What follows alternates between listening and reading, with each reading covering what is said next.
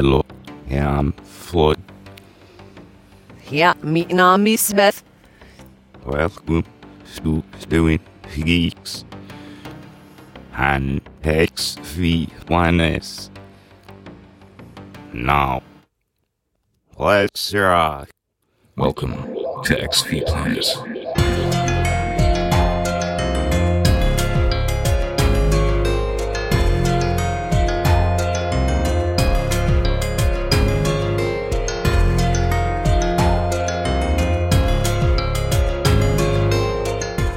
Okay, so now we have to think about what pop songs can be redone with "Ooh, doggy, doggy, ooh, doggy, doggy, ooh, doggy, doggy, ooh, doggy, doggy," right? Dougie, you're so fun. You blow my mind. Hey, Dougie. Hey, Dougie. Fuck yes! Oh my god, I see a So cover many. album coming out of this. I seriously cover do, album. like, Twin Geeks cover album. Oh, this is gonna be bad. Super bad. Like, Yeah. in the Michael Jackson bad Be way. very... You should not have told me Because that. you're Bob! You're Bob! Do a whole album on the characters. Yes. That's going to be the last episode we do is just running through really shitty renditions of all the characters. Oh, God. Yeah, let's see how fast we can get sued by using those... We'll just do little... Oh, absolutely. 5 second Hey, snippets. look, there is no better too. publicity than being sued by dead people's management. So long as we pick people who are already dead, it's... Good. I see a marketing ploy at Tell me a hand little here. story about Ed and Norma. I mean, yeah, we could... Yeah. Beautiful album. Okay, look, Also with claps. I draw a real hard line at John Cougar concentration camp. I mean, John Cougar Melon camp. Yeah. Concentration camp. All right. All right, here we are. Hello, fellow weirdos. Welcome back to XV Planets, and we are back for our Magic in the Media series. And tonight we are beginning a long headfirst deep dive into the high strangeness, horror, humor, and absolute absurdity of Twin Peaks. Yay! Absolutely. My guest host for this entire series, and probably moving forward with this because we have some other things up our sleeves, is going to be Beth Miller. Beth Miller, come on down! The crowd goes wild. Thank you for joining me on this total fucking nerd fest. Geek Fest? Well, I guess Twin Geeks has a nice Geeks. ring to it, and we're going to be, Twin Geeks. We're rolling with Twin Geeks. I see some really bad photo ops coming up. Or really I'll great. bust I don't out know. my old glasses from the 80s for the occasion. Yeah, the ones that like took up your entire face. Absolutely. Those. Thank you so much for joining me on this. There is nobody else that I could do this much of a batshit crazy dive into this fucking series and the cult that developed around it other than you. So before we get started on the meat and potatoes of this series, Beth, can you tell our listeners a little bit about yourself and what your obsession with Twin Peaks started out as? Sure. So I've been a proud geek my entire life. As a little one, I distinctly remember I had this bookshelf above my bed when I was little, and my pride and joy was the Nancy Drew and Hardy Boys novel collection I had above me. Out of curiosity, did you have any choose your own adventure books too? Oh my God, yeah. Oh yeah, yeah. All of so that. awesome. All of that garbage. But my choice would be to read those versus going outside and play. Shows like, and I know you remember this because we're the same age, Mr. Wizard. Oh, hell. Oh, my God. I may or may not have a couple of gigabytes of Mr. Wizard backed up on. I'll hook you up. Borrowing. But that for me, it's like it opened up this little teeny tiny door to the way the universe works. And that obsession has sort of continued into my adulthood.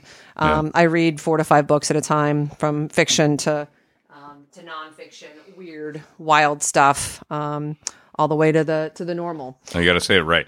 Weird and wild stuff. You can do it better. And so it's funny, my dad is the world's most patient man. And at dinner, after dinner, he'd say, "Okay, girls, what do you want to do?" I had a sister. "We want to play the how's it made game, Dad." So every night he would let us ask him a question. How is it made? The easy one was obviously the plate, right? You take ceramic, you bake it. It's done. The one he hated was when we were like, Dad, can you tell us how to make a car? And he would sit down for probably, I don't know, an hour, go through all the parts and pieces. And my sister and I would sit there riveted. And then, you ask him the same question 20 times. We would just eventually start laughing. But again, very, very patient man. It's hilarious. If I did that to my dad, he'd just throw the Encyclopedia Britannica at me and then go sit down and watch television. So my dad's a chemical engineer. Oh, wow. Yeah, Okay. so and like as soon as I understood what that sort of meant, that's when he became my guru. I was like, oh, you know how everything works. So he could actually explain the Mr. Wizard stuff to me after the episode. Oh, Yeah. Because okay. if I had follow-up questions, which my little ass had follow-up questions, he was the guy I'd go to. I loved all the Dry Ice episodes. Oh my God. Mommy, will you please buy me some dry ice? And then when It'll make my Halloween so much better. and it'll take your fucking hand off too, by the way. So yeah, I had parents that clearly wanted to protect me. I So may no or may dry not ice. have actually purchased a can of liquid nitrogen. I'll get to that later. Much more brazen than I was as a young child. Oh my God. Let's see what else. So super geek, read encyclopedias cover to cover. And then I started discovering movies like Flash Gordon, Star Wars, obviously. And I'm talking about the original gangsta Star Wars, like the really schlocky bad ones.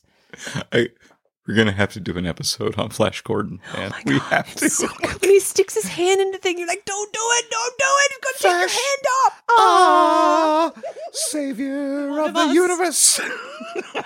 It's so bad. The costumes, the pointy shoulder costumes. Oh, Remember the God, red? yeah. No, they were I can't brilliant. remember her name for the life of me, but yeah, that pointy shoulder costume was my life.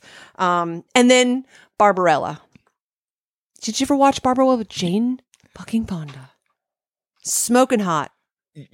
But as a kid, I didn't know what that was. Yes, I masturbated to that movie a considerable amount of times There in my it life. is. We don't have to bring that up right now.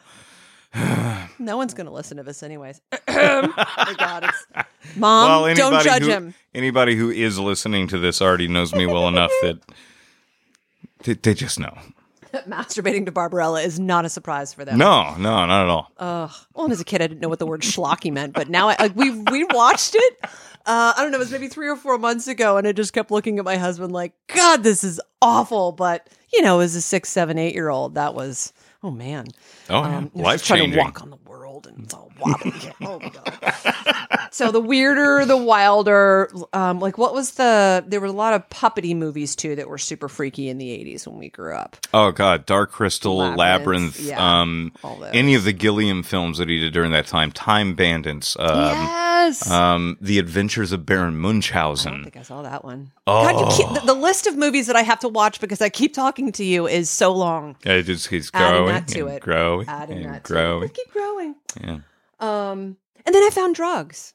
So Which are fun. Which super fun. In moderation. The good drugs, like Yeah. the psychedelics. I discovered, mushrooms, acid, all those sorts of things. Remember, dear listeners, everything in moderation, We're not condoning. especially moderation. Not condoning anything. But I will say that, yes, if you have had a chance to experience psychedelics, you will probably appreciate David Lynch's work considerably more. A little bit more. And I think if I hadn't, I don't know that. Anyways, but yeah. So the explorer in me. No, it does not take psychedelics because I actually never touched psychedelics until I was in my mid-20s. And by that point, I had already developed a really, really deep connection to David Lynch's work. It was fascinating to me. So yeah.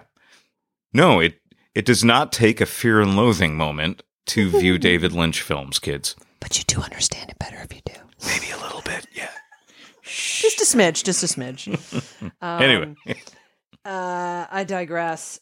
So where I was going with that, though, is I started to, so Mr. Wizard, the freaky sci-fi movies, started to open up my mind a little bit, discovered psychedelics, that sort of blew walls down that I had in my mind in terms of limitations, and helped me to start seeing the connection between all living things, right? Butterfly effect sort of stuff. So Yeah.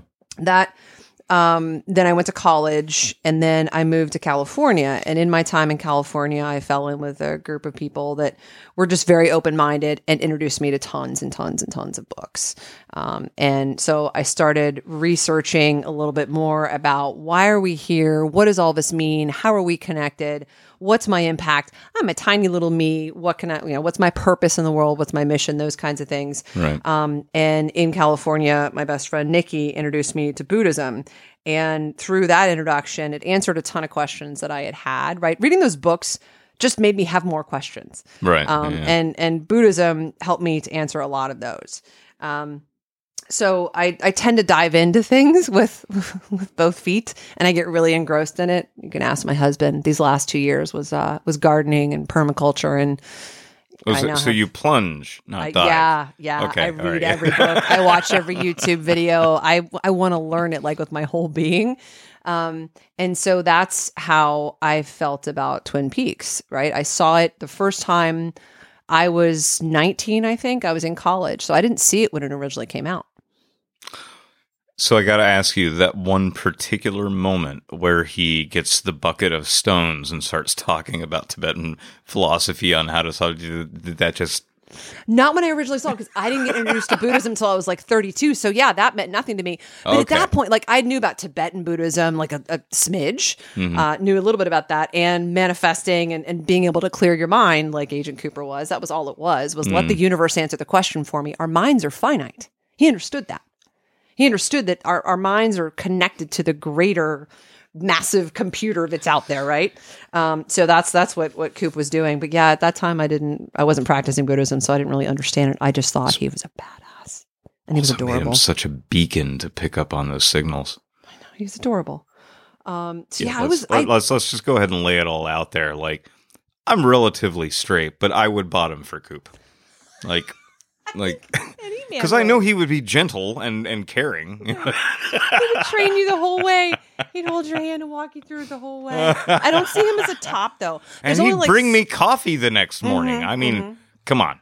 He's so gentle and nurturing. So yeah, and I didn't see it again. I was like 19 when I first saw it, so I didn't see the original run.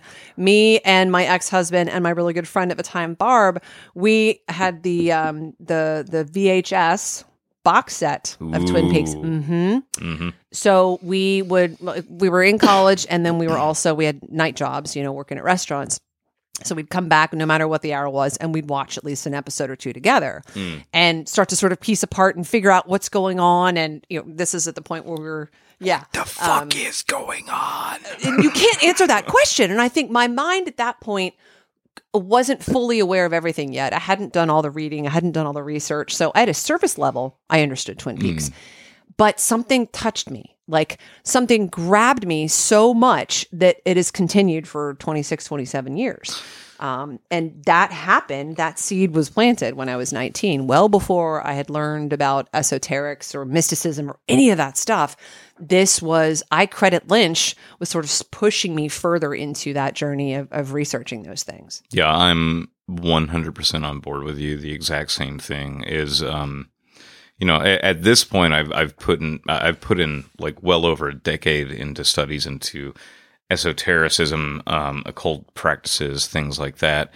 None of those things really started to connect until like years down the line. But the first time that I saw it, which conveniently I think it was also 19 myself, I first saw Twin Peaks Fire Walk with Me, because at that point I was already a fan of David Lynch. I had watched Blue Velvet, Lost Highway, Elephant Man, Eraserhead, and Dune.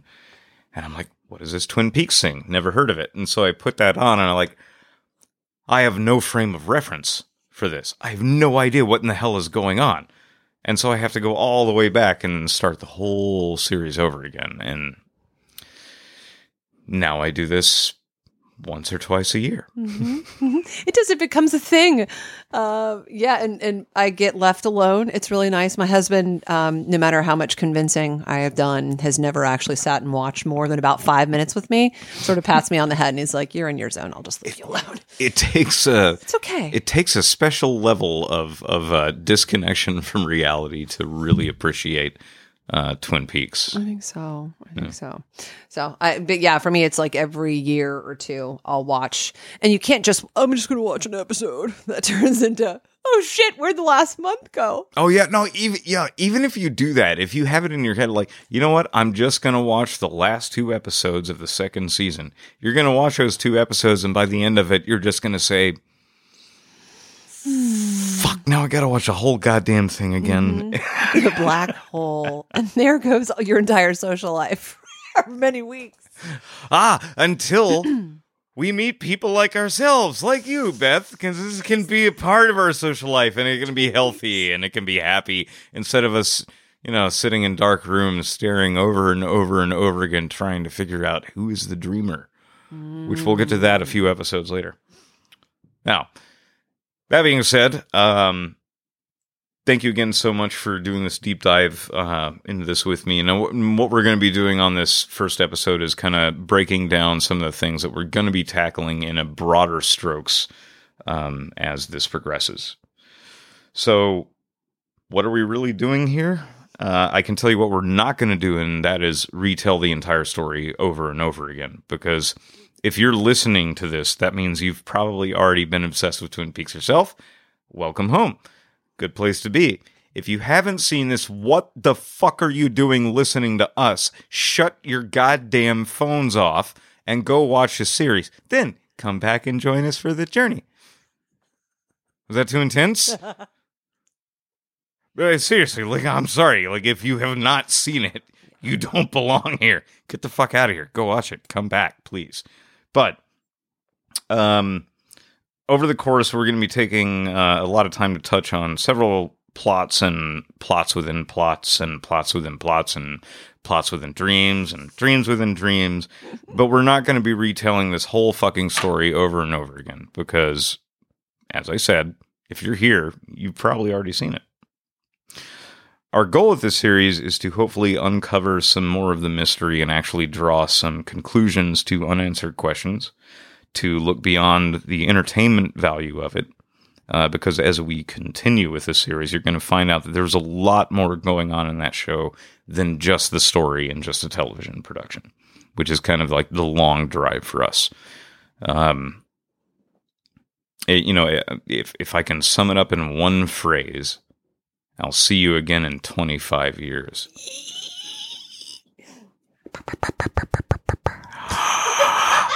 I am the arm, and I sound like this.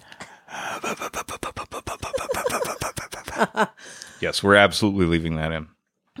Now, as far as the super weird, crazy stuff about this, I don't want us to get too far ahead of ourselves. Mm-hmm. We do need to give everybody a solid basis as far as what we're diving into here before we take them on the rip-roaring ride into the unknown. Yes.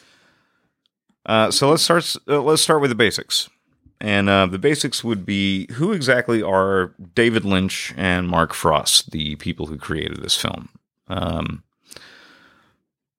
David Lynch is a world-renowned writer and director. He's been around since the late 1970s with his first feature film, Eraserhead, and had several short films before that came out. And if you've not seen those, I will probably add some links to the show notes because you should probably check this out. Now, Mark Frost usually functions as a writer, editor, and producer for numerous television shows and smaller projects, but he hasn't really had a huge imprint on the film industry or the television industry at large. But his work with David Lynch has been highly regarded as some of the best, most original, and groundbreaking, and also culture-changing television in the last 40 years. Fair. Fair enough? Mm-hmm. Yeah. So what is Twin Peaks, the show? How in the fuck do we describe that? That's your job. I'm just here. You're just... No, you were not here. No. You may just be here just for this first episode, but you're the one who has done, like, the die-hard research on this stuff. Like, I review your notes every night. So this is gonna be a lot of fun as it goes on. But what is Twin Peaks' show? A fucking acid trip? A fourth dimensional hypersigil? A dream. A dream within a dream? Is it proof that we live in the Matrix? All of these are possibilities, but we're gonna peel back the layers to that fucking metaphysical onion as this keeps going on. But on the surface level, in a very condensed and basic explanation of the show, it is a mystery that is focused around the murder and discovery of the body of essentially the homecoming queen of a very, very small town. And anybody who has grown up in incredibly small towns, you know that word spreads like wildfire. And if you grew up in small towns, you also know that no matter how pretty that small town is on the outside, there's some seedy things going on underneath it. And that was kind of the theme that Lynch was rolling for, was show this picture perfect version of like a Mayberry type America, and then kind of peel the layers back and show you what's underneath. Mm-hmm. Which nobody had really done before. Like, people wanted to either run with the concept of 100% innocent comedy like Andy Griffith, mm-hmm. or you go into intense drama. Lynch decided to take the soap opera initiative, which drives me nuts. It really does. And he crafted this show around the overacting and the over-the-top delivery of soap opera drama actors and actresses. And then as the show progressed, those over-the-top facades started to slip, and then you started to see the things that were underneath them. I thought it was a pretty genius way to approach it and attack it. Like, it is. Well, and I think anybody who sees it, and I'm trying to remember back when I was 19, it grabbed me initially, but any person who walks in like halfway through episode 2 is thinking, what are you watching? Because it does look like a sappy Days of Our Lives kind of soap opera. Oh, it looks like it looks awful. Who in their right mind would be interested in this? Yeah. And then you start to see little drips and drabs of oddities and weirdness and darkness, and that's really what pulls people in. You scroll through any movies now that are on Netflix, Amazon, whatever, they're all really dark. Really, really dark. So I think everyone now is much more receptive to a show like that. But yeah, on the surface, when you look at the first, season, a little bit of the second. Oh, especially the first season. It's just, what are we doing here? Why am I going to waste my time on this? It really is. But it's an investment. It's like he gives you a treat for spending the time. Right. All right. Yeah. And so that's the one thing. Like, the first season in particular, it's only 7 episodes long, right? 8, depending on how you look at it. But throughout the course of that first season, he lays on that innocent Mayberry vibe, like super thick. And then only in the course of like the latter half of that first quote unquote season do you start to see disruptions in that. And you start to see some of the weird things that could be lying in the background. And then you get your first Black Lodge moment, of course.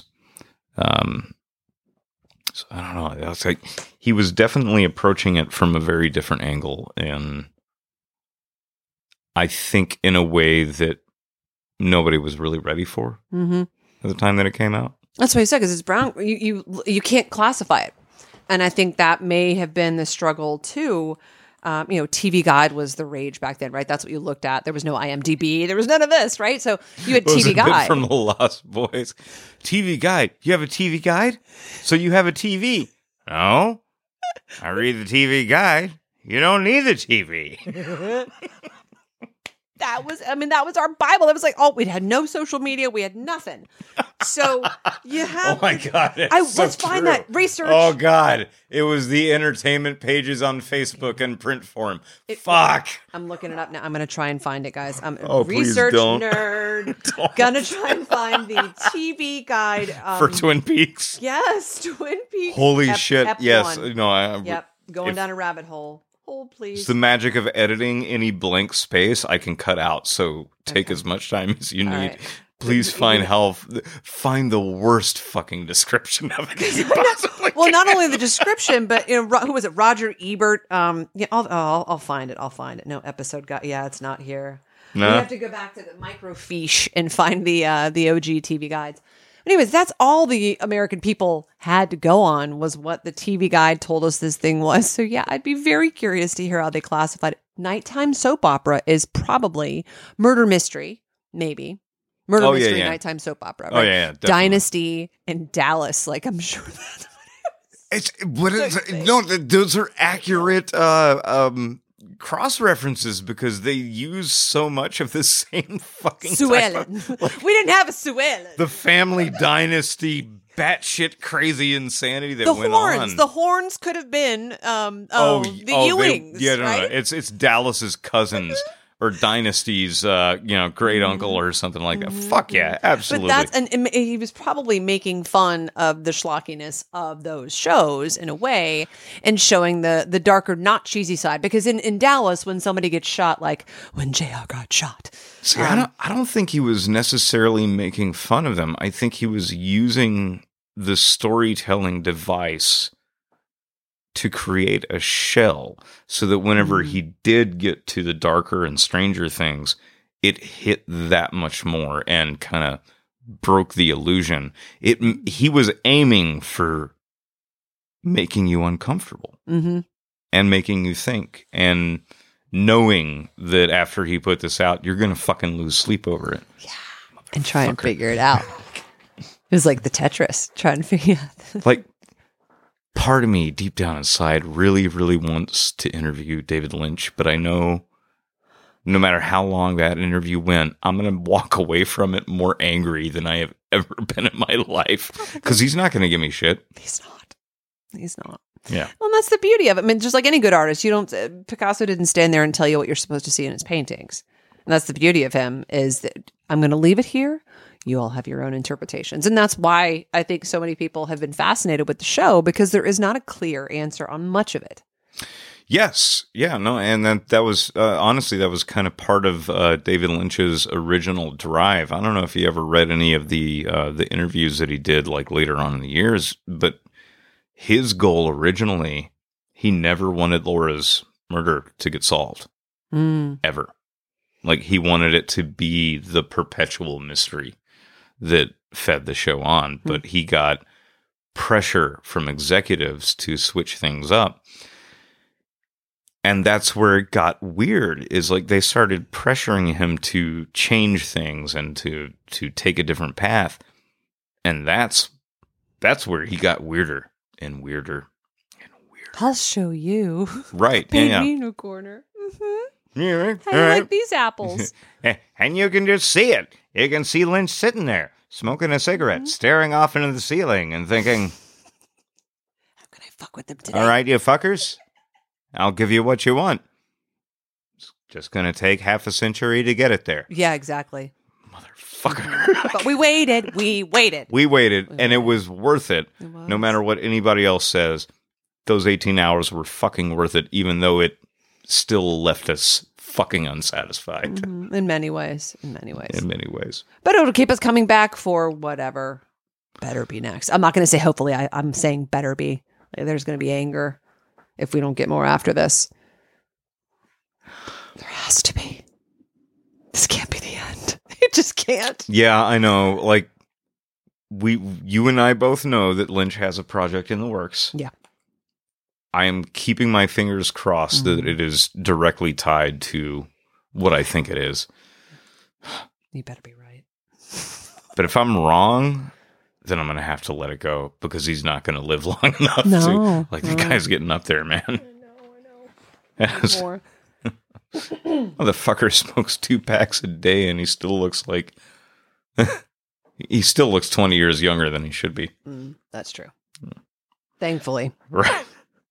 But yeah, so that's the basic overview of the show is Homecoming Queen gets murdered, and the town is trying to pick up the pieces of the tragedy and trying to figure out how to move forward. And because it is such a small town, this one particular event really hits home for a lot of people because everybody knows Laura Palmer, Homecoming Queen. She was well-known, well-liked in town, but as we come to find out, has a very, very seedy underside to her. And that's the main crux of the whole show. Now, where is Twin Peaks? Am I answering that? In our mind. I know. Because it's not in the Pacific Northwest. Technically speaking, though, in the realm of fiction, yes, it exists in the Pacific Northwest, Washington State, relatively close to the coast, but not too close. And no, it does not exist there. It exists in your mind. There's somebody's mind. Somebody's really warped mind / dream. Audrey. Oh, you're going to have to convince me on that one. You're going to have to convince me on that one. I have my questions. I really do. Magic of editing. You're fine. Like, no worries. I can't figure out how to turn it off.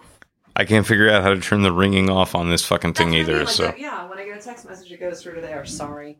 All right, well, whatever minute that is, we're editing that shit out. that's the magic of Pro Tools. Muted. Okay, there we go. All right, so where's Twin Peaks? Where?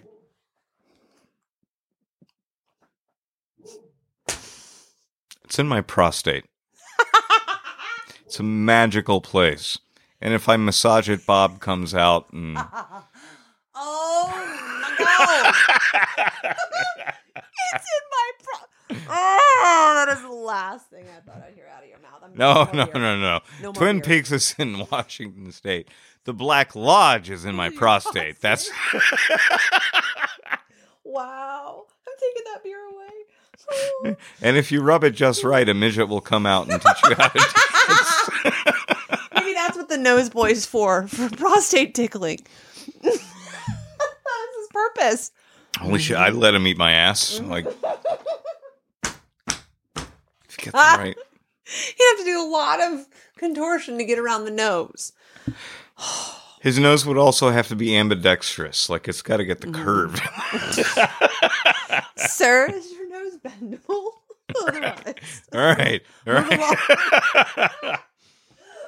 No, this is going to get worse because, let's be honest, as Twin Peaks progresses, it becomes even more hypersexual, and I'm going to have a lot of fun with some of the ridiculousness on that.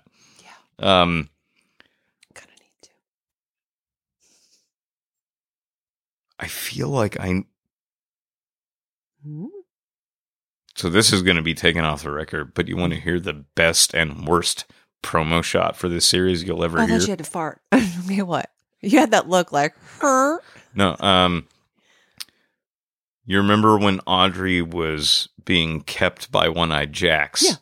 And she was in the whole card deck themed dress. Yeah, with the little mask. Mm-hmm. Right.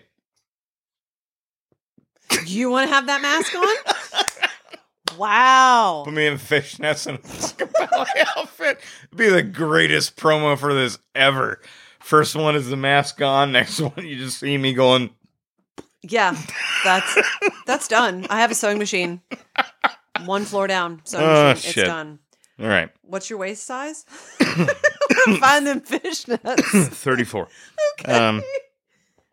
All right. So, all right. Getting back to the story at hand. So, like, that's the basic overview of the story. Is the murder of Laura Palmer, the pursuit to find who's responsible for that, and what that journey itself uncovers throughout the course of the show in the town of Twin Peaks, which uncovers a lot of terrible, seedy, weird, and horrible things.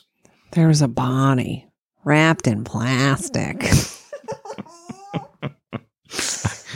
if we were Spotify exclusive, I would totally throw on Marilyn Manson's Wrapped in Plastic right now. Now, we've established the what and the where, but what about the who?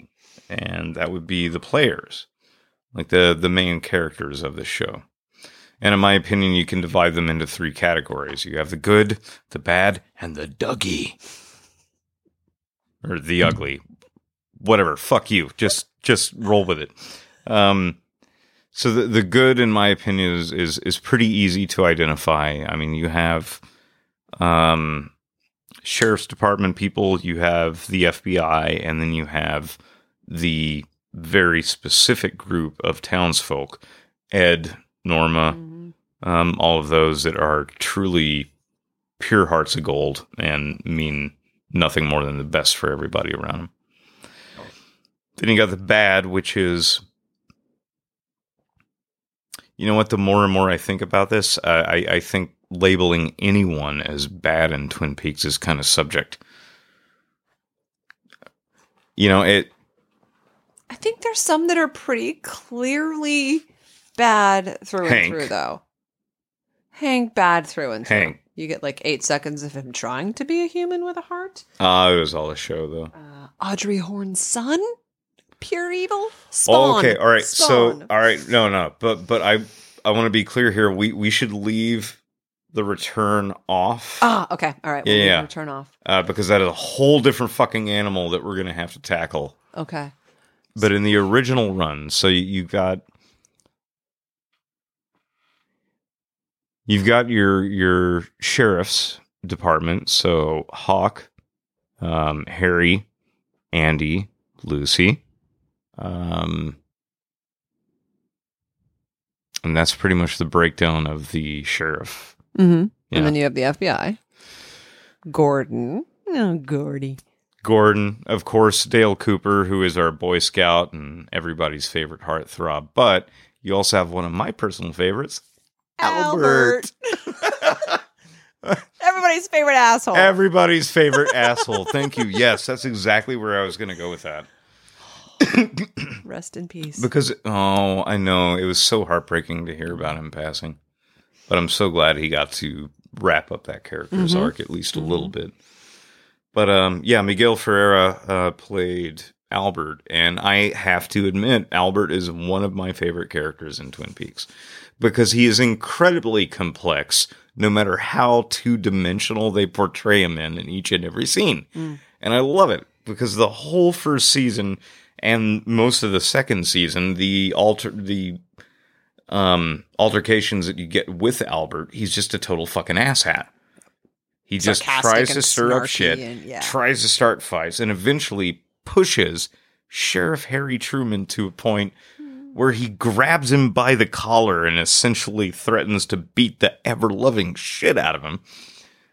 And Alfred's diatribe was just so heartfelt. Like, I love you, Sheriff Truman. What?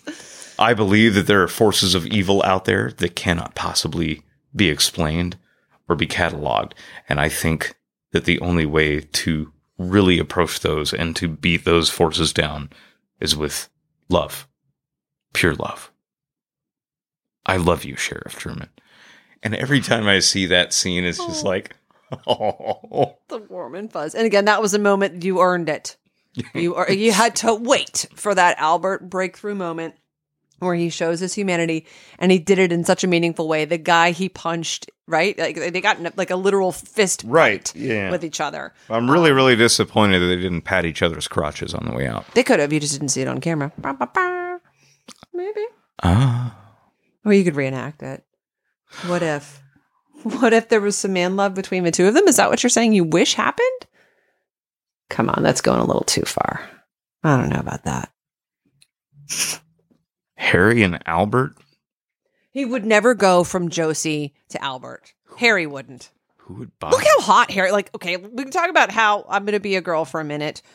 Harry was hotter than Coop. He just was. Take the mullet away. Yeah. Take the mullet away. All I need is a bad haircuts at the time. But a We beautiful can't blame man. him for that. Beautiful man. Beautiful man. I had a little crush on him versus Coop. I was really disappointed when he didn't come back for the return. I don't know if you heard about it, but Lynch was in touch with him for quite a while, and he was like, yeah, absolutely, definitely. And then all of a sudden, out of the blue, he was like, you know what? Thanks, but I'm really happy with retirement, and I'm out. I'm done. I can accept that. Disappointing, though, for sure. Because you did want to see what he looked like 25 years later. Is he still hot? I'll send you his Instagram. Yes, he is. He is still shockingly good looking for his age. Good. A little bit more gray and thinner, but he's still hairy. Absolutely.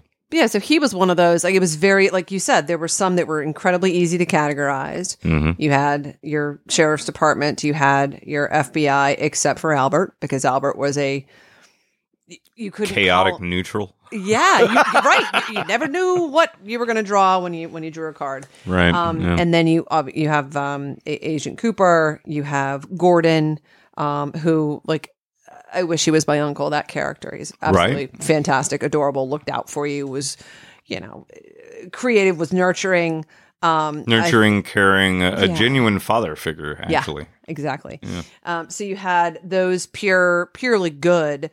But what's interesting about Coop is you also had this side of him that happened with Wyndham Earle, right, where he fell in love with Wyndham Earle's wife. So even Coop, our golden boy, learn that he's imperfect. Yes, yeah. Our golden boy is imperfect. Nearly, although he stopped himself, also with Audrey. More on that part later, though. So again, no one is purely light or purely dark in this show.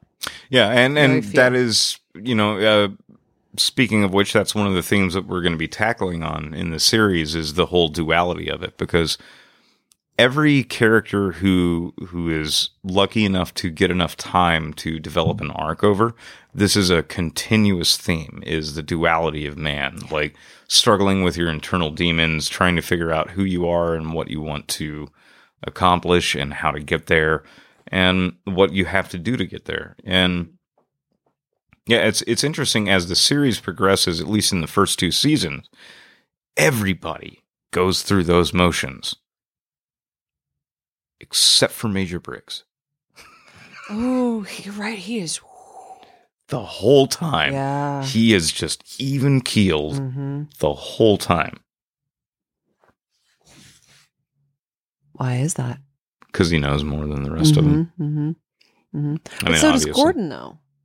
Right? And and that's fair. The only time that Gordon is not even keeled is with Shelley. When he falls in love. Oh God, that's right. And the rest of the time he's very supportive and upbeat, but he's very much like Major Briggs, but a little bit happier. Yeah. I can hear you. Oh man, that's what is going on here? You're witnessing a full 3/4 view of 2 adults sharing a tender moment. Pay attention, Sonny. I love it. That just made my heart leap out of my chest. It was so adorable. That was one of my favorite parts of the whole show. It really was. It was. I love Gordon, and every time his appearance popped up, it was just brilliant. I love that he put himself in his own show. That's an interesting thread to pull, too. Yeah, that is a thread that we'll get to later. Hyper sigils. I'm just going to leave it at that. But, before we get too far into this, because at this point, you and I could keep going for another 2 hours talking about this. So, we got the good, we got the bad. The bad being, like I said, it's kind of debatable. Was Leo really bad? Ooh. Can you tell me a good thing that he did? The way that he started to react towards Shelley's endangerment towards the end of his story arc. He was genuinely concerned for his her maid well-being. getting hurt. That's the way I saw it. Fair enough. He was You know going to what? lose his maid. We'll fucking run with that. Wyndham Earl, obviously 100%. 100%. Yeah, fucking evil. In the pooper. Now, Bob is evil. Yep. We already know that Bob is a personification of evil. Leland was not evil. Leland was possessed by Bob and was incredibly heartbroken by the things that he had done under Bob's spell. Who is actually evil in that show, other than Bob and Wyndham? In the first two series, or the first two seasons, nobody else is pure evil. I mean, again, Leo was Everybody's pretty a close. train wreck. Yeah. How about Ben Horn? He was really good at playing the, I'm a business owner and I'm so responsible. And Ben Horn was a dark, twisted mofo who owned a brothel He really was. and was a pedophile. And the entirety of the second half of season 2, we saw him take this turn. Yeah. We're eating the carrots and trying to be all goody two-shoes. Facade. None of us bought that, but that's the thing. 25 years later, when the return comes around, turns out he actually stuck by that. Mm-hmm. Though he was tempted with Ashley Judd, which we'll get into my that one later. gosh. I love that that's who he cast, by the way. Who could not be tempted by I Ashley know. Judd? I know. Come on. Also a little afraid that she might beat the shit out of me, but I also might be into that. So, I don't know. So there's only a handful of people in the series that you can really consider to be like truly evil. You got Bob, and you got a couple of characters who, to a certain extent, are chaotic evil. Yeah. And bouncing back and forth on those lines. But then you have the Dougie. The good, the bad, and the Dougie. Yes, it's a terrible fucking joke, and all of you out there listening to this right now, fuck you, you laughed at it too. You can't categorize a doggy. Yes, you can. The Dougie are the oddities, the anomalies, the things that don't actually exist. So that's what I mean is the good, the bad, and the Dougie is the good, the bad, and the things that do not really belong here. One of these things just doesn't belong. A lot of them, actually. Mm-hmm. But that's what gets really interesting to me is if you start looking into the characters and the roles and the backgrounds of these beings that exist in the Black Lodge or in the convenience store. God, I wish I would have recorded that so I could have... I am making great hand motions, people. It's hilarious. You're bowing. But when you look at the beings that inhabit the Black Lodge, it really seems like Bob is the only one with true intent to harm. Mm-hmm. Mm-hmm. But the rest of them understand to a certain extent that it's a necessary cycle because they need to feed in a certain way. But Bob is pushing itself into excess of it. So you're saying that the characters that Bob inhabits, or your view is that the characters that he inhabits don't have control over their own actions, right? They cannot fight against him? Oh, yeah. No, absolutely. I mean, Leland succumbed to Bob for decades. Yeah, as a kid. Yeah. Yeah. And So actually pause Laura there. was the first one who fought against Bob. Yep, from a young age too, because he's been coming to me since I was a little girl. I think she said 12. Yeah. Something. I know, and that's the thing. Like this, we see this shiny, beautiful facade of a gorgeous northwestern town, and behind it is just rot. It's absolute rot. Right, and you poke the hole in the wall where there was the black mold, and you rip that whole thing. Like, holy shit, that whole wall was full You of black start mold. seeing things for what they are. Yes, Yeah. that's what Lynch did. But for those that were inhabited by Bob, they had the lucid moments, and then they had the moments where they were not themselves. So it is a full, going back to what you normally do on XV Planus, it is a full, not takeover, but It's a possession. possession, a full Yeah. possession using that human being as a puppet to do the work of Bob. Yes. Yep. Yeah, absolutely. And as the series progressed over the course of fucking 30 years, we come to find out that manipulation started a long, long time ago. So it's kind of interesting to try to like peel back all of that and try to figure out where things happened, what went wrong, and why. And that is essentially what we're trying to tackle on the series. Is there's a whole lot of shit that you and I have been picking apart for months, and months together and years respectively. So this show definitely deserves multiple viewings and multiple dissections to try to figure out what's going on, because there's something deeper than just the story. And certainly I'm speaking of that from like an esoteric and occult sense, but in between that, there is deeper symbolism and surrealism and imagery and iconography going on in this show that most people don't really give credence to or give enough time to explore. And I think that's what you and I are on the track of, is there's more. Mm-hmm. The owls are not what they seem. The owls are not what they fucking seem. Owls are not what they seem. Like, we're not what they seem. If Margaret the log lady were here, like, we're the kind of people that would want to hang out with her. Everybody else shunned the Margaret, and we're like, oh no, tell me more. Tell me more about what your log is telling you. If Margaret was here, you and I would be talking to the log and telling Margaret to just shush. Just the interpreter. Let the log speak. She was the interpreter. And that's the thing. When you first see a Margaret, or you first see this really kind of quirky characters, you think, what the heck is this? And then Margaret, like a beautiful flower, like a rose, starts to unfold her petals. And we see, gosh, this is a critical character. Which we are going to probably end up doing like a half episode dedicated just to Margaret. She's a pivotal character and doesn't really get brought up that much because her presence is so like peppered. Yeah, it's a seasoning. Yeah, she's a seasoning. Yeah, she's not the peppers or the onions or the beef. Yeah, she's the pepper. Yeah. Yes, exactly. Yeah. She is the seasoning. She is a spice. And we're going to accent that flavor just a little bit. My log has something to tell you, is what that says.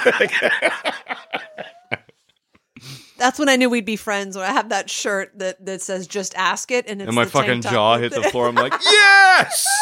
Picture of the log with the "Just Ask It."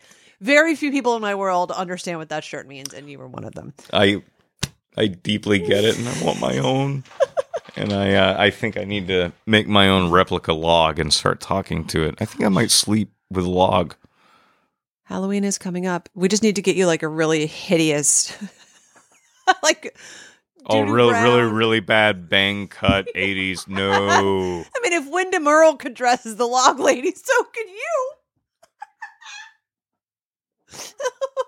You know what? That's a fucking valid point. And he was a large. Did you just challenge me to dress as a log lady? Yep. Kind of did. You've got 3 weeks to make a costume. Get down on it. I have a Halloween gig to play, and now I'm gonna have to do it in a skirt with a log. Shit. Lady costume. Yep, that's what's happening. Gauntlet has been thrown. Pick it up, sir. Pick it up. He'll do it, and we'll take pictures. Don't drink that. There's a fish in the percolator. Oh, I love him. I wish he was my dad. Right. All these characters, you wish that you could interact with him in real life. So, at least, I don't know. You do. I do. Hey, what I do? Catherine. I don't want to interact with Catherine in my real life. Nobody does. Fuck Catherine. Asshole brother Andrew. That shit is fake British. I'm sorry. I know we're supposed to be like talking deeply about the characters. They're fake. Oh, please don't stop. Go. This is a British accent. It just talks like this. It just mashes her teeth together. Catherine Martell. Oh gosh. And maybe she was just doing that Buffet. to be pretentious, but she was trying to be very Catherine Hepburn, and it wasn't working for me. Yeah. So there were a couple of characters that you thought, "What the hell are you doing here?" Well, see, that's where I always go. Like, hey, that's a fucker. Bet you about your little country, sir. Hey, hey. A little pikey. That's a fucker. Hey, Fight? kids, how big is he? How big are you? Hey. It looks like a boxer. You do box? You look like a boxer. Hey, hey, hey. She is Wow. terribly partial to the periwinkle blue. That's why we're friends. I knew exactly what the hell you were doing, you pikey. Well, I am Irish, but don't call me pikey. Them's fighting words. No. Get my ass whooped on this show. The last one I come back to. There's more. This is going to end up turning into a long series of absurdity, and I cannot fucking wait. Masks and dudes in wigs and vlogs and Wait till we get to the fucking Matrix, man. don't tease them. Oh, I already did. You did? Yeah. Just now. You can do it again.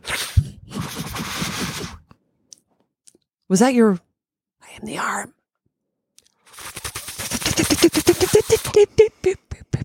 Which also lines up pretty well with I just live with some Chianti. And It does. some It fava does. beans. Very similar vibe and vein. Yeah. All right. So we're going to obviously be doing deeper dives into a lot of the characters as we dive into this and we start exploring more themes.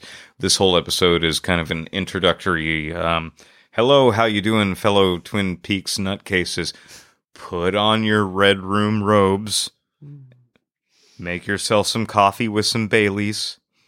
And a join fish. us for this absurdity. But, why are people so obsessed with this? I know that you and I are, and I know that one of like the overarching themes is the fact that it was an ongoing mystery, like that was kind of what propelled it. It was, you had all these moving parts and all these different people that were directly connected to the victim. And so that started up this spider web of, get the crowd involved. What do you think? What are your conspiracies? It got people talking, Mm-hmm. which is something that didn't really happen all that much. But in my opinion, what really mattered more than anything is that we finally got to see how fucking good David Duchovny looks in a dress. Them gams. Thank you. Yes, yeah, fucking great gams. Like I saw him and then I'm like, oh my God, that's Fox Mulder. Yeah. Pulled it off. He pulled it off. He really did. But at least he You would. could tell he was having fun with it too. Like, Oh, look yeah. at his face. He had just that big shit-eating grin. Like, y'all didn't think I was going to put on a dress and heels and stockings and a wig and this whole thing. Putting lipstick on at his Oh, he desk. fucking owned it. He didn't just own it. He fucking knocked it out of the Yeah, park. he did. It was He did. it was amazing. And that actually was a huge moment for LGBTQT and all those communities, like for that time period. That was a huge moment. Oh, I didn't think about that. Yeah, it It's really well before its time. that was not well received by the vast majority of people whenever that came on, whenever David Duchovny came on as a dress. Like, there was a whole lot of public outcry of, what the fuck is this show? And I guess the feedback from the executive response team was like, have you been watching us? Like, it's not that shocking. It's a little par for the course here. I mean, Ben Horn almost fucked his own daughter, and yet you're worried about the guy in heels. Okay, whatever. That gets into the perversion of Hollywood too, which there is so what is condoned versus what is not condoned. David Duchovny being in a dress, putting on lipstick is just so nascent compared to what the actual dark themes of that show were. Oh, Which yeah. were super sick and twisted and yeah. Oh, yeah. No, seriously. No, 100%. You're absolutely right. Especially But it's when crazy there was an outcry on that and not the wait a minute. Yeah, when Leland Palmer is revealed to be Yeah. the culprit and what that actually means, Mm-hmm. even though they didn't bother flat out stating it because it was a whole lot of hearsay. We knew what was happening to her, what was going on. We just got to see Leland Palmer lose his mind when he realized what he did. That was truly fucking disturbing. Mm-hmm. It was really dark. It was really fucked up. And it was actually tapping into things that were, I guess, a little taboo to touch on as far as primetime television Yeah, would be. very much so. Yeah. Right? For the time, at least. 89? 91, 92. Yeah, that wasn't, I mean, outside of Barbara Walters making people expose themselves and their dirty, dark secrets on Right. TV. Yeah, that was really, yeah, well ahead of its time for shock. And again, I think that's why Lynch is so good at giving you the sugary, you know, here's the world's best pie, here's a fabulous cup of coffee, here's Gordon being adorable with Shelley. And then, oh, by the way, the next scene is you being jolted into this, wait a minute, are they talking about Yes. the dad? Right. And what? So he was brilliant that he almost got whiplash. Kind of makes you think that that might be the only way that he could have Yeah. relayed that information is by pockets of Yeah. details, Mm-hmm. especially during that time. For sure. Because if you had to swallow that pill whole, that is, I'm watching a story about that. Oh, God. Versus- America at the time, fresh out of the satanic Nope. panic movement, Yeah. they would have choked on that fucking pill. Yeah, they would have self-destructed. As we say in the South, that dog ain't going to hunt.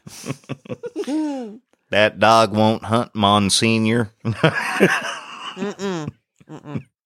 Not going to do it. But let's be real here. And the fact of the matter is the reason that Twin Peaks was so successful was because of David Duchovny's legs. Oh my God, you're so convinced of this. I am. I really am. I think that's what made it. Like, it was such a taboo that he broke, and he looked fucking good doing it. Stop looking at me like that. I cannot support this theory. I cannot. All right. So, what is interesting about all of the things that we've been talking about for the last few minutes, though, is the cultural impact that show has had on television moving forward. And I want to illustrate this by saying that, like, without Twin Peaks, there's no fucking way that X-Files would have ever happened. Yep, you're right. There is no way that Lost ever would have happened. Oh, Lost. Right? That's another deep dive. There's multiple groundbreaking shows that broke the mold and pushed the limits because Twin Peaks was so brave so very early on to really push some fucking boundaries for their time. Mm-hmm. And Lynch and Frost did it. Like they broke the mold on a lot of things, and it shook the entire world, and it shook the concept of television filmmaking. It completely redefined it. You can actually do a thoughtful, progressive, intense story rather than just, we have 20 episodes to fill. Yeah. What matters and what's going to be fill in the blank shit, right? Well, and they didn't make it like they were waiting to be canceled. You know, I think David would have, David, I'm sorry. You got me thinking about Duchovny's legs. David Lynch would have continued on in some way, shape, or form. Denise. Stop. I know it is Denise. So distracted by the legs. But he was going to plow through. Y'all, he is showing his white ass little legs right now like he is David Duchovny. No. No, if I did that, I would fucking blind you. I am so fucking white. No, I'm Irish. Don't even give You're me that blue. shit. You're Yeah, blue. I take off my pants. Nothing happens other than everybody goes blind and I go home alone. You're blue. But I think he, like, you saw this. You could tell he had the entire thing in his mind. There was no rushing. Right? You watch some series and you feel like, hey, I think they just got told they were going to get canceled. So they rushed through this. Like, you could tell Sense8 is one of those. Like, we talked about that the other night, right? Yeah. Yeah. Go So back and there are watch. some things that were just brilliant for little pockets and then either faded off or were a rocket ship and then got cut off for some reason. And this, the first two seasons, you felt, even though the first one was short, you felt like you were getting this amazing build up, and it progressed every episode. There were no throwaways. I'll put it that way. I actually You can disagree, but I didn't feel like there were any disagree throwaways. with you on that only on the second season. Which episode would you have thrown away? There's not many, and I can't remember which ones, but there's 3 or 4 of them in the second season that you could have completely removed out, and it would have had no effect on the broader strokes of the story. Unless you're talking about the James episode where he goes off on his Okay, so maybe odyssey. not episodes. Let's talk about story arcs. Oh, Yes, yeah. Fuck James and his whole heartbroken, I'm gonna shack up with a murderous housewife. What? The fuck, man? I mean, and like, honestly, I think that might have been what killed the series. Could be. I don't know. That is one of the questions that I would ask Lynch. Like, because he has that absolute garbage mixed in with these amazing, wonderful, pushing the story forward Right, yeah. scenes. Why did you throw in that? Who made you do that? You know what Who I made would you do ask that? Lynch? Hmm. How's Annie? How's Annie? How's Annie? How's Annie? How's Annie? Oh, that's so wrong. No, you're right though. Is but the vast majority of the show, like, it's long-winded, yes, absolutely, but the vast majority of it is actually heading in one specific direction. Yeah, and you felt like Yeah, it was all tied into it. good progress. We're going at a good pace here. Oh, we're gonna run a little bit. Oh my gosh, this big thing happens, and then you're gonna eventually, pick it up. And it was a good pace, I'll say. Again, you didn't feel rushed. You didn't feel like he's dragging something on outside of that stupid James storyline. Again, that was an anomaly. But I felt comfortable with the pace. So I was a little frustrated with the whole Nadine and Mike like high school romance routine going on. You didn't enjoy that? No. I got a kick out of it, but it started to take up too much time. I think that was my only complaint about it. But the James thing was just... Why? There are 1,000 better things that you could have done with that character, and he would have looked just as upset as he did in every previous episode. Which James are you today? I'm the song. Oh, that song. Just you. No. Just you and I. Oh yeah. You're welcome, listeners. So bad. It's so bad. We won't even tell you what episode it is. It's Just really fast forward. fucking bad. When they're I sitting think on the I might do a carpet. death metal version of that just to close out this. Just you and I together for all time. And I'll sit in the corner and cry longingly. Oh God, this is a great heavy metal video. Yeah. Oh, we can do it in the shop out there or out in the woods. Yeah, this is good. This is Okay. great. This is Okay. awesome. I We're should going to never have given you that terrify idea. everybody who's listening to this. I should never have given you that idea. So the Evelyn storyline, we could have cut her. I mean, that would have been an hour of my life I'd gotten back over those couple of episodes that Yep. we had to watch that garbage. Yep. But it does pull at a theme that I think he's trying to get to. And I know we eventually wanted to get to the themes and the archetypes of the characters. Yes. The women in Lynch's world. And Evelyn was one of those. Yeah. That wait a minute, you're incredibly manipulative. So she's sort of a force of power over men, where you have someone like Shelley who is continuously dominated by men. Yeah. So I think they're an interesting juxtaposition, but maybe that's what he was trying to show us with Evelyn. I just... That's definitely something I want to do a deeper dive Yeah. into, because like you and I just started talking about that in particular a couple of nights ago, about how Lynch's perception of gender stereotypes and sexuality tend to be pushed to extremes in most of his works. Yeah. You know, like he loves to play the damsel in distress thing at 211, but he also loves to do the femme fatale thing up to 11. He loves to do the broken-hearted good boy stereotype up to 11, and then he likes to play the sinister archetype on the polar opposite of it up to 11. For all of Lynch's strengths, Subtlety ain't one of them. Right hook to the jaw with this. He's like, you're going to get this information. You're Yep. going to get it good. You'll never forget it. Yeah. Well, that's the thing. Things get imprinted.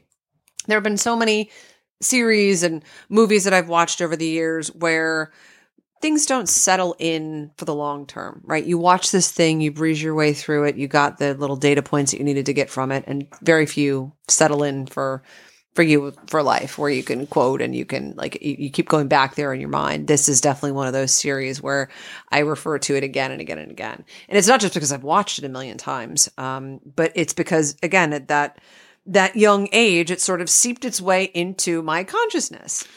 You'd never seen anything like it before. And I mean, I don't know about you, still haven't seen anything like it since. A lot of actually, that's something else we should look at is the copycats. Has anybody ever tried to copycat this in your opinion, from what you've seen? Oh, God, yeah. Oh, yeah, plenty of times. In various filters and trying to change it into something else. Eureka. You ever seen? Oh, I watched like a half an episode. It didn't grab me. It was like Twin Peaks Light with comedy. A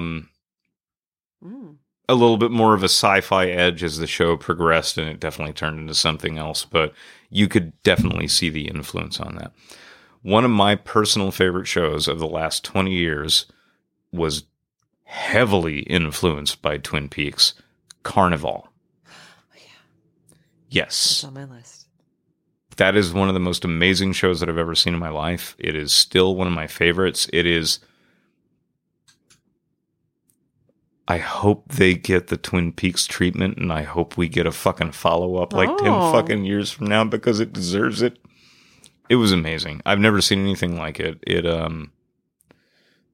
was all the things that I loved about Twin Peaks tied in with really obscure theological concepts, and then tied into the Great Depression, and thereby also tied into the dropping of the first atomic bomb, which some consider to be the moment that the age of magic ended and the age of reason began. So there's a whole lot of philosophy and the crossover, like the atomic bomb references. Yeah. Oh my God, there's so much shit going on. Oh, and that was we'll get to that, but yeah, a pivotal moment in the world of Twin Peaks too. Oh yeah, yeah. You better believe we're going to get to that, because I can guarantee you, throughout the course of this series, which kids strap yourselves in, because I'm not putting a number on this. We're just going to go until we're fucking done with it. What I will say is some bonus content that I would like to create out of this is an actual commentary on Firewalk with Me of you, me, and hopefully a couple of guests, and also episode 8 of season 3. Yeah, I really want to do a commentary with that, but I also want to bring in some astrophysicists and thermodynamics people to talk about this shit. Let's get really weird with it, right? You know? Bring in the CERN people. Right. Yeah. That's what happens when you rip a hole in the universe. Yeah. Let's bring in the scientists. So while we talk batshit crazy things, they can tell us, no, you're out of your fucking mind. Yeah. What could go wrong? Plenty. Clearly. But we're not going to find out unless we do it. God. All Let's right. just see what happens. Pull my finger. By the way, that's his chair. Yeah. This chair is awful. It's so squeaky. Wait. Ah, God, thank you. All right. So This chair's fired. yeah, so you can expect dick and fart jokes on here. Mm-hmm. This is not for your children to hear. I think If we you- said F within the first 3 minutes. So yeah, we're What the done. fuck are you talking We're about? done. I said F? The letter F? Oh, you mean I said fuck? Sorry, Mom. I can beep those out. Do you need me to do a mom No. take? No, don't do a mom take. All right. Okay, so before we wrap this up, this introduction to us, what we're going to be doing and diving into this, let's take a look at some of the different themes that we want to tackle into as we progress on. And we're not really 100% sure how the format of this is going to shape. It's going to shape over the course of the next few episodes. There are certain themes that alone definitely deserve 1 to 2 episodes each, as we dive further into them, and we'll figure that out when we get there. But some of the main ones that we want to look at are, as I brought up to you, the duality of man. And in the notes here, I have the darker underbelly of American towns. It looks so clean on the outside. Shiny, happy people. Lying. Yeah. Fuck you, Michael Stipe. Turn that bus over to the side of the pretentiousness turnpike. Just liars. Sorry, continue. Nobody's shiny and happy. No. Who wants to be shiny? Who wants to be shiny? Not me. Continue. Sorry. Me and my farty chair are just going to sit here and squeak. I don't know, man. I think I could look pretty good in like disco ball jumps. Never mind. Thinking of something else. Wrong story. Wrong show. But the duality of humanity, its representations on the show, and character development to more esoteric concepts like doppelgangers and tulpas, which gets really interesting because, I mean, certainly that adds the sci-fi and the spiritual aspect on top of it, but at the root of it, one of the constant themes that you get in Twin Peaks is the individual characters' deep internal struggles. Like, everybody is going through something. Yeah. And most of them, you see them at their worst and best points, which I find to be really interesting. Except for Doc Hayward. He's just like solid the whole time, except for that 1 minute with Ben Horn. Yeah. Yep. Deservedly so. So, the internal duality of the characters and how it seems that nobody is 100% good, 100% evil, with the exception of a couple of spirits from the Black Lodge who obviously have very specific directions that they lean towards. And I guess Hank, piece of shit. He's pretty clearly a piece of duty. Pretty clearly. There's nothing. Norma's a catch. You take care of a Norma. Right. I'm so sad that we lost her. I'm so glad that she got to finish the return, but we lost so many of them as soon as that came out. We lost Albert. Yeah. Miguel Fier. Yeah. But who you said so many? What others? I think the guy who played Ed just recently passed. Ed and Norma passed fairly close together. Oh. A few years, but yeah, I think so. Damn. Now you're bringing me down. We can't end our first episode with you bringing people down. Okay, all right. Not allowed. We'll get to that. All right, so other topics we're going to be tackling is spirituality and how the show pulls from many different belief structures and faiths, like Native American occult beliefs, a whole lot of references to multitudes of different forms of Christianity. I think Episcopalian and Catholicism in particular, and there's some specific scenes that I have. Tibetan Buddhism. Oh yes. No, absolutely. That is a huge part of this because, David Lynch is a very, very huge supporter and practicer of transcendental meditation. And ever since he took this path, it has actually significantly altered his art and his film and his production work for years to come. In my opinion, it's made him better. Other people think he's just gone fucking crazy. And I say, what's the difference? Symbolism, of course, because much of Twin Peaks and its most striking imagery is often telling a part of the story or giving clues subtly in the background, often masked in surreal visuals. And my personal favorite part of this, what I really want to do this all about, what it's all for me is about, was Lynch performing rituals and making hyper sigils? Because I think this motherfucker was actually making magic through this television show. You gonna give the class some homework related to this magic you speak of? I am. I am. I absolutely am. But we're gonna hold off on that because we got several other parts of this that we want to roll through before we start doing the deep dive into that. Okay. And the reason that I say that is I'm also doing a whole lot of research on fourth dimensional hypersigils and how people have used them in multiple different kinds of media. Wow. Which, yes, your resident occultist nutcase over here. Heads exploding. Just prepare. Prepare, class. Prepare. But yes, I am definitely going to be fucking diving into that shit. Now, those are some of the major themes that we're going to be exploring. And then really at the heart of this, Beth, what mysteries in particular do you hope to solve? I'm going to have to put my thinking cap on for that one. That's a TBC. What mysteries do I want to be solved? Why did Josie just die? Like, boom, boom. Don't answer. Don't answer. That is one of my mysteries that I'd like to see. But did she die? I mean, she's in the nightstand, but she's not in this world anymore. Or she's not in the Twin Peaks world anymore. So why all of a sudden, boom. What happened when the Great Northern refurbished all of their...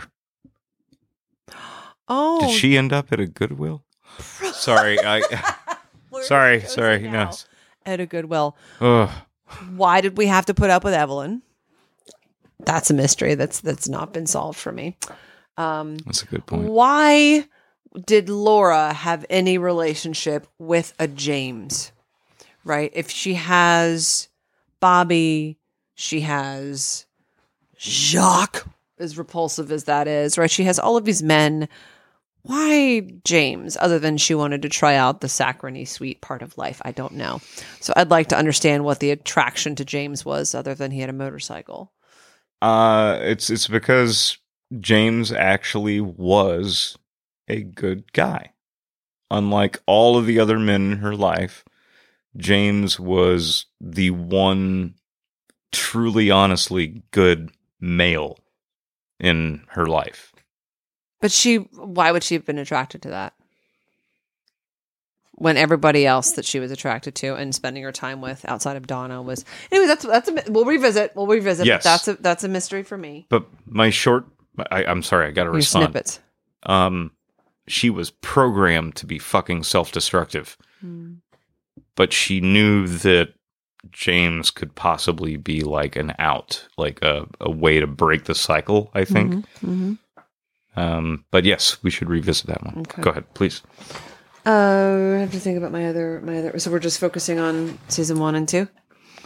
Yeah. The return. We're going to tackle that a little bit later after we've broken down the first 2 seasons, because season 3 is a whole different fucking animal, which you were definitely well aware of.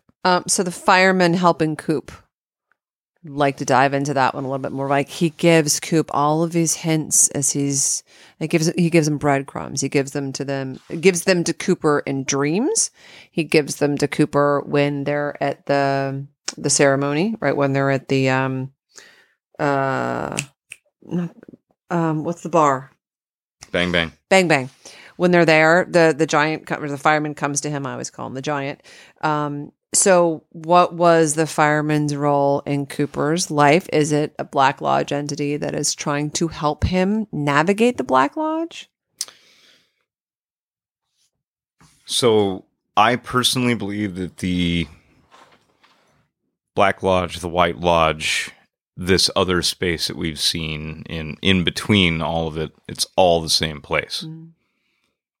And my reasoning for thinking that is, if you think about the last 2 episodes of season 2, when Coop actually enters the Red Room, he is cycling through the same fucking room over and over and over again. And one time he'll meet the man from another place, Michael Anderson, short dancing fella. And he's normal. And then he'll go into another one, and it has white eyes and stares at Coop and says doppelganger. Yep. I believe they're all existing simultaneously. So Black Lodge, White Lodge, and Red Room. Maybe the Red Room is a space in between those, but everything is passing through those multiple layers. And I think that's what's really happening. I think Lynch was tapping into the concept of, in paranormal research, I think at this point, a lot of us are starting to look into the concept of portals, vortexes, like places where multitudes of oddities can happen simultaneously and in multiple different ways and different forms. And I think he was kind of tapping into that. Yeah. Early on. Mm-hmm. Just 27, 28 years ago. Looking into that. Mm-hmm. Way ahead of his time. Mm-hmm. Mm-hmm. Yep. So those are some of the threads that I want to pull on. And the owls not being what they seem. Freedom. That's true. But that is a good point, because you got to remember, the owls are not what they seem. All right. Well, that being said, for me, I think the biggest mystery that I want to unravel are the multitudes of the same characters. Like, why are there so many doppelgangers, different versions, things like that? And then I also want to break down the mystery of the fourth wall, which is something we'll have to get into a little bit later, because any of you who have watched The Return and caught the final 7 minutes of that last episode, there's a whole lot going on there that you might not have picked up on. And I'm looking forward to diving into that, but we're not going to do that just yet. All right. Gotta wait for it. Well, I think at this point, we have totally fucking geeked out on this for about an hour and 15 minutes. Twin geeks. Twin geeks. Oh, yeah. Oh, yeah. It's only going to get weirder. I can promise you that. But Beth, thank you so much for diving in headfirst with me into this. It's been one of my favorite shows forever, and honestly, doing an ongoing breakdown has kind of been a passion project in the back of my head for a while on this. So thanks for doing the dive with me. I will say that there's a lot of things going on in the XV Planets Network right now, and so there's going to be a lot of new content coming out. Some of this is going to fall into a bi-weekly schedule, tri-weekly schedule, monthly schedule, and then on occasion the weekly schedule. Once I have everything pinned down, I will definitely let you guys know, and I will get the word out. Beth, do you have any closing comments or thoughts for our nutcases of listeners out there? I would advise all of you to go back and binge watch it. Because unless you've done that in the last couple of weeks, John and I have, obviously, because we've been preparing for this. But it's so this last time that I watched it, I actually took notes because like I shared with you all, I'm a little bit of a researcher, have been since I was a little nugget.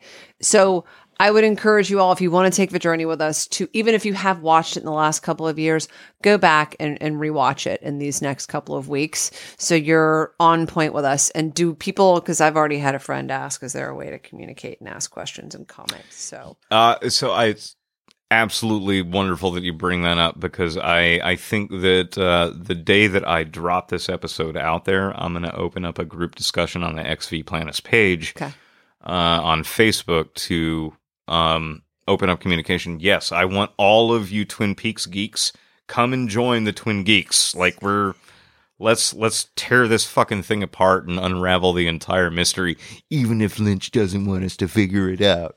Teamwork makes the dream work. Don't ever say that to me. I've worked in too many kitchens. That just makes my flesh crawl. Our kind of teamwork's the right kind. But yeah, we will definitely set up open discussion forums, things like that. I'll find a couple of other places to do that as well.